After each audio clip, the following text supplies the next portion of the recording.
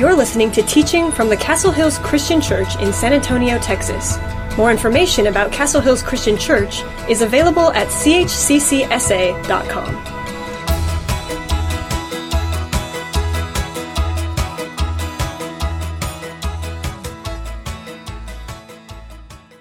When I was a kid, I would go over to my grandma and grandpa Morgan's house. And they had two German shepherds that I would play with. But every time I would go over to their house, they would always be watching TV. And there was a couple of things that I knew would always be on TV. One, my grandpa loved Westerns. He loved Gunsmoke and Bonanza. And so as I'm playing with my Legos, as I'm playing board games with my grandma, I knew Westerns would be on. But the second show that was always on was wrestling. You got to say it right, wrestling. And I remember seeing people such as the Junkyard Dog and the Von Erichs and the $1 Million Man and the Four Horsemen. But there was one person that I was particularly fascinated with, and that was Andre the Giant. He was 7'4", 520 pounds. And he would just take guys and just toss them around the ring. And as a kid, I just thought that was so funny. I mean, I was just like, man, they would put two guys in the ring with him, and he would just, totally destroy them. And it's said that even though wrestling is predetermined, and I hope I'm not spoiling that for anyone, even though it's predetermined, Andre did what Andre wanted to do. It was WrestleMania 3, and Andre the Giant goes against Hulk Hogan. Andre the Giant is undefeated. And Hulk Hogan is the champion, and he's got all these fans that are going crazy, and they kind of painted Andre the Giant as this villain. And in this match, I'll never forget, and I've seen replay after replay of it, Hulk Hogan picks up the Giant and body slams him. First time Andre the Giant had ever been body slammed, at least we had seen on TV. And then Hulk Hogan comes down and puts his patented leg drop, and he turns him over and he pins him, and the Giant goes down. The Giant is defeated. We have giants in our life, don't we? And one of the giants that we're going to be talking about through this series is the giant of fear. The giant of fear. We are constantly reminded of our fear. All we have to do is turn on the radio, turn on television with the news. My phone is constantly alerting me about bad things that are happening. There's a traffic accident on 410 or 35 or 281 or 1604. There's a fire at a house or at some kind of complex. There's some kind of terrorist act going on somewhere around the world. There's some kind of war. There's some kind of shooting. There's some kind of crime that's going on.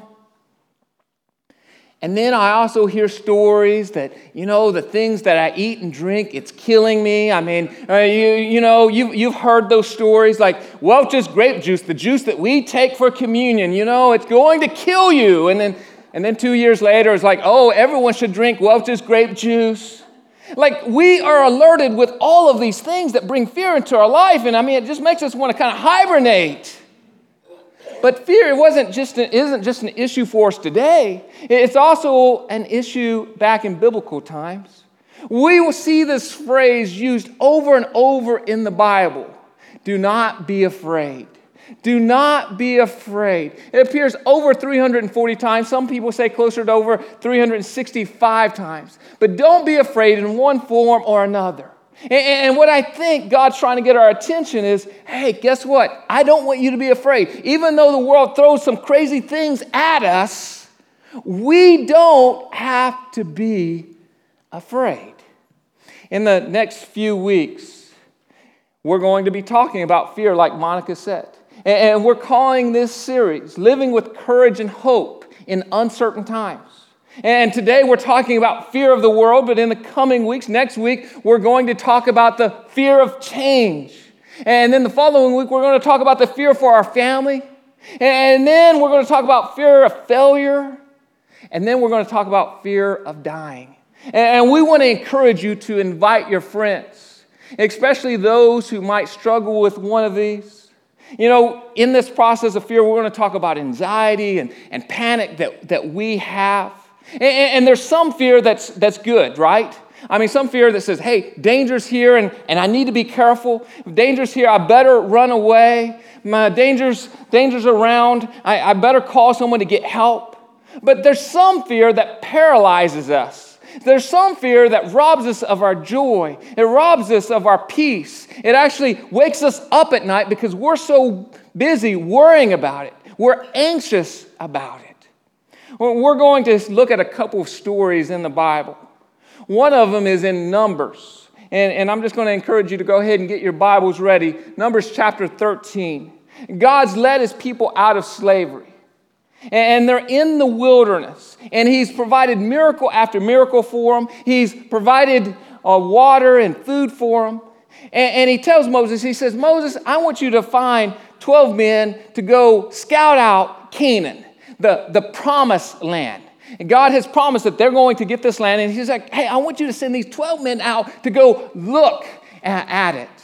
Find out, are these people weak or strong? Are the cities well protected? Is there good food? And on top of that, I want you to go ahead and bring me back some tacos and some Texas barbecue and some hamburgers and some fruit. And I want you to just kind of look at it.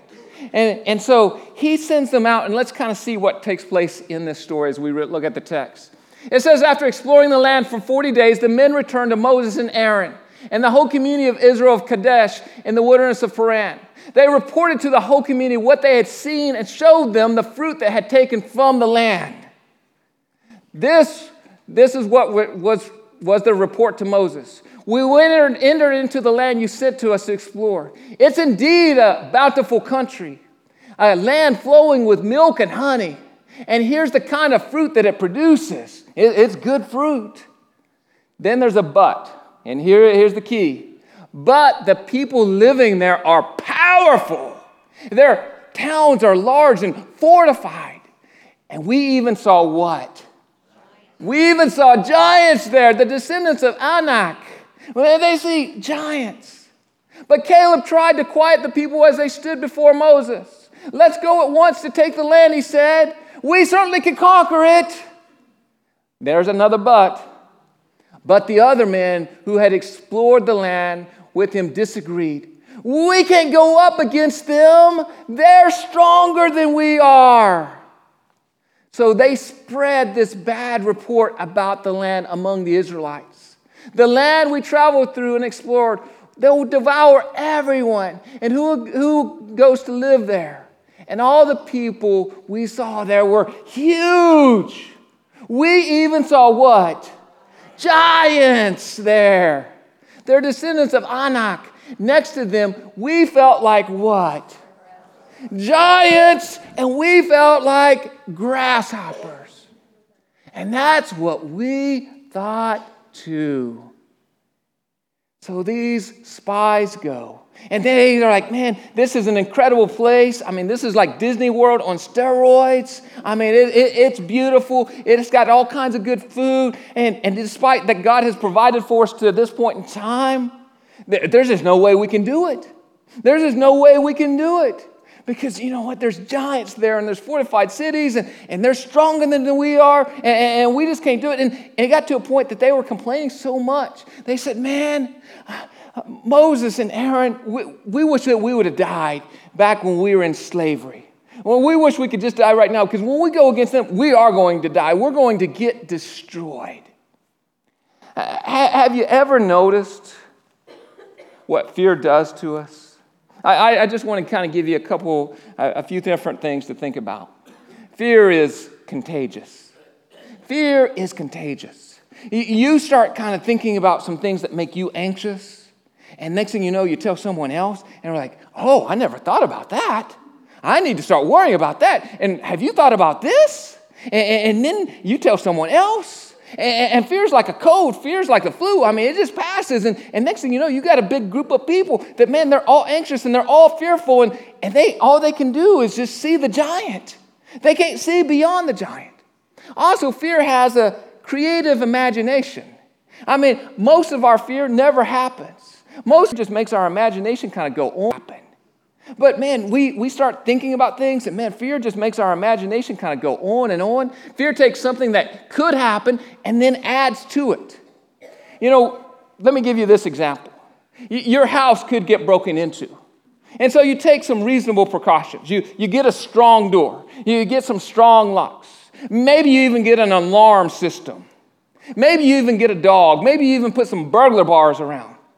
But that's not enough. Fear says, well, you know, I got some skylights, and someone might climb up on the roof, and they might just come down into my house that way. You know, I got a chimney, and you know that guy at Christmas, he comes down during that time. I wonder if someone like that could do that. You know, there's a car parked in front of my house. I bet they're scoping out my house. I bet they want to break in. You know, that person walking by the sidewalk was looking at my house. I bet that guy, he's going to try to break into my house. Or you hear that noise in the middle of the night. Like, oh, I think someone's about to break into my house. And man, you wake up and you grab your King James Version, that big old sword, and you're carrying that thing around, and you're tiptoeing.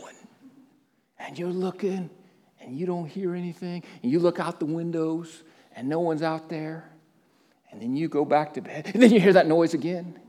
It was a refrigerator, but in your mind, it was someone. You try to go back to sleep.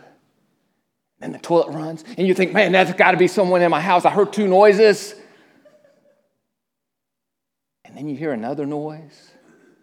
And all of a sudden, man, your mind just is running crazy, and it just keeps you up, and it just imagines things. I mean, this week, I had my imagination run wild on me. I was driving down Baton Rouge Road, and I was stopped at a stoplight. No one was behind me. And then I look in my rearview mirror, and there's a policeman there.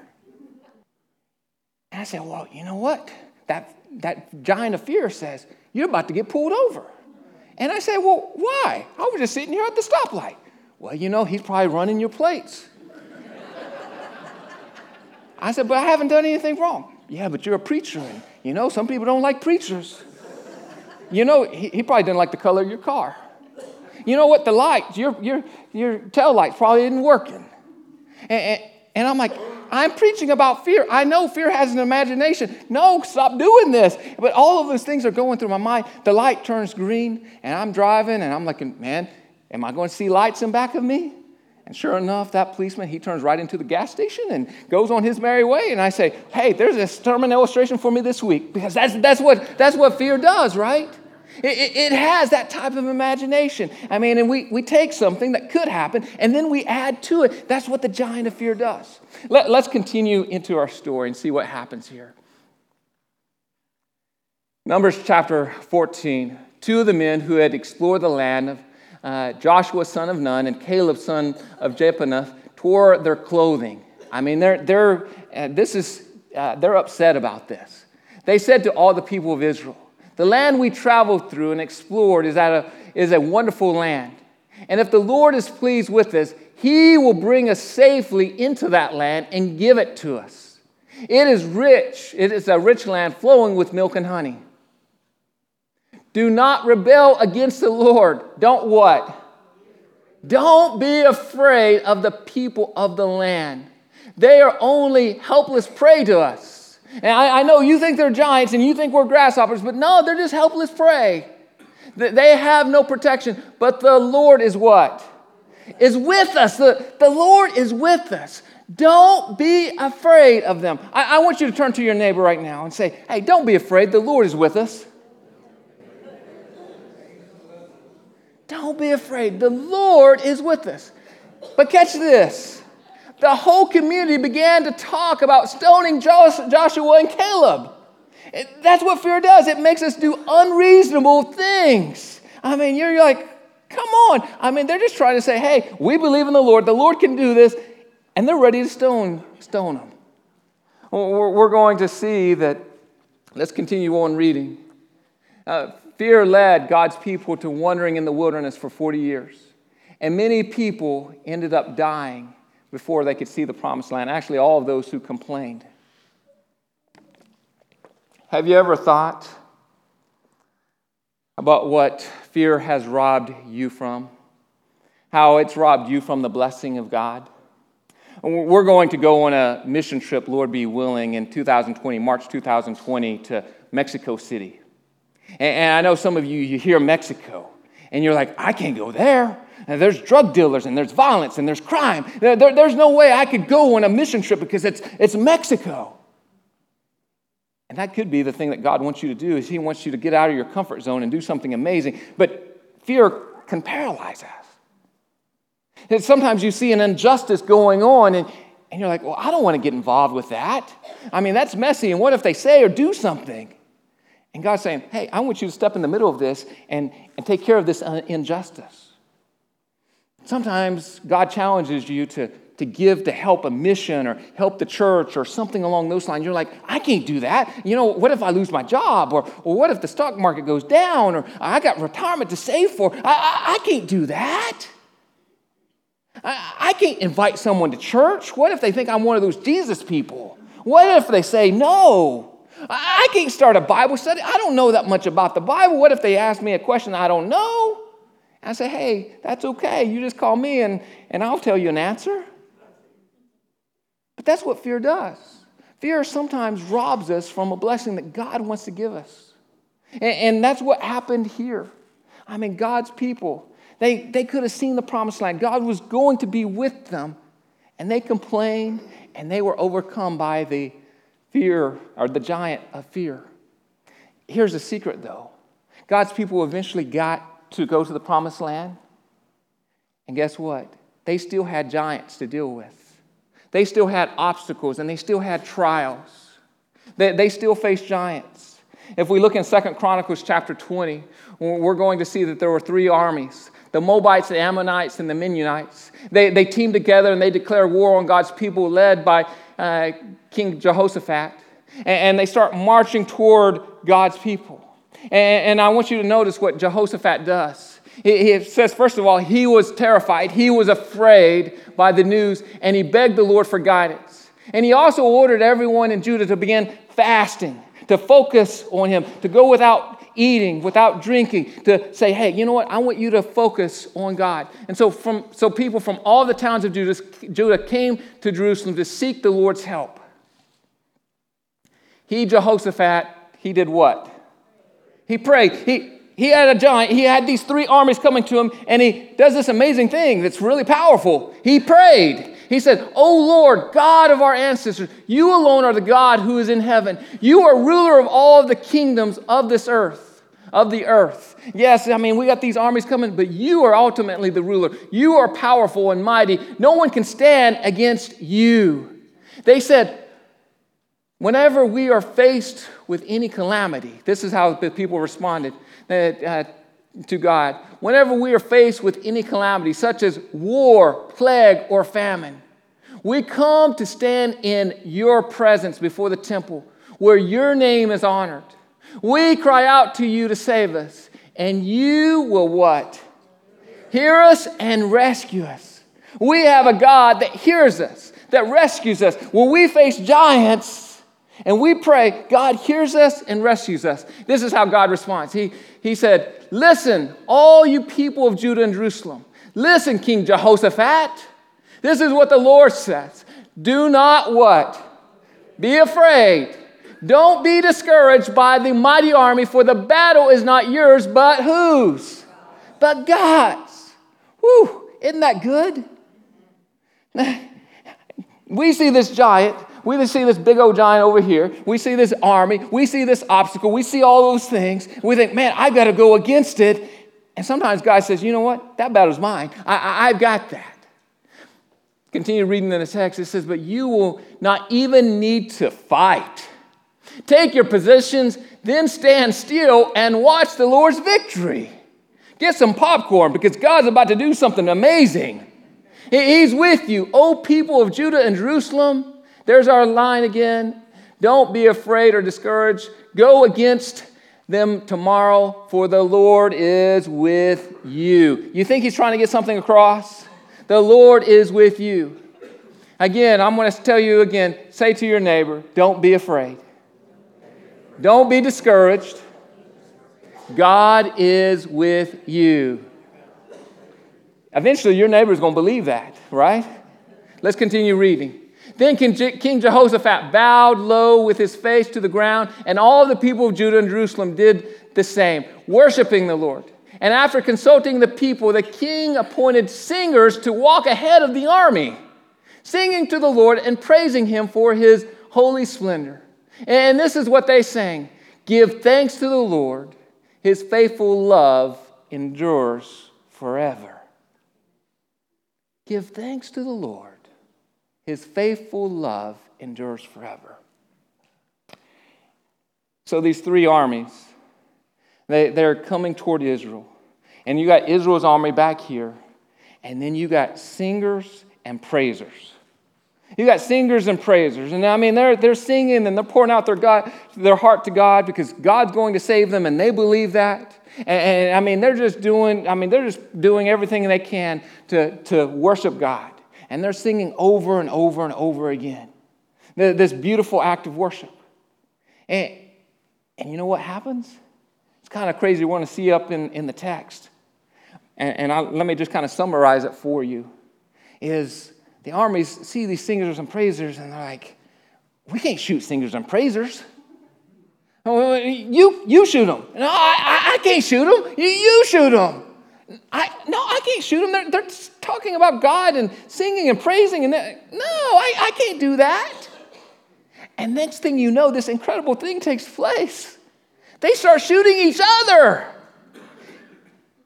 And then by the time God's people get there, there's not one person, not one soldier. All of them have been destroyed. Not one single enemy has escaped. Only God could do something like that, right? Only God could do something like that. He says, hey, the battle is mine. I will take care of it. Yes, I know that you're fearful, but guess what? It's mine. I'll take care of it. I want us to think just for a moment. Think about the fear that we have in our life. How will you respond to the giant of fear? Will you get scared? Will you feed it? And will you just imagine all of the bad things that will happen? Or will you pray and worship and turn it over to God?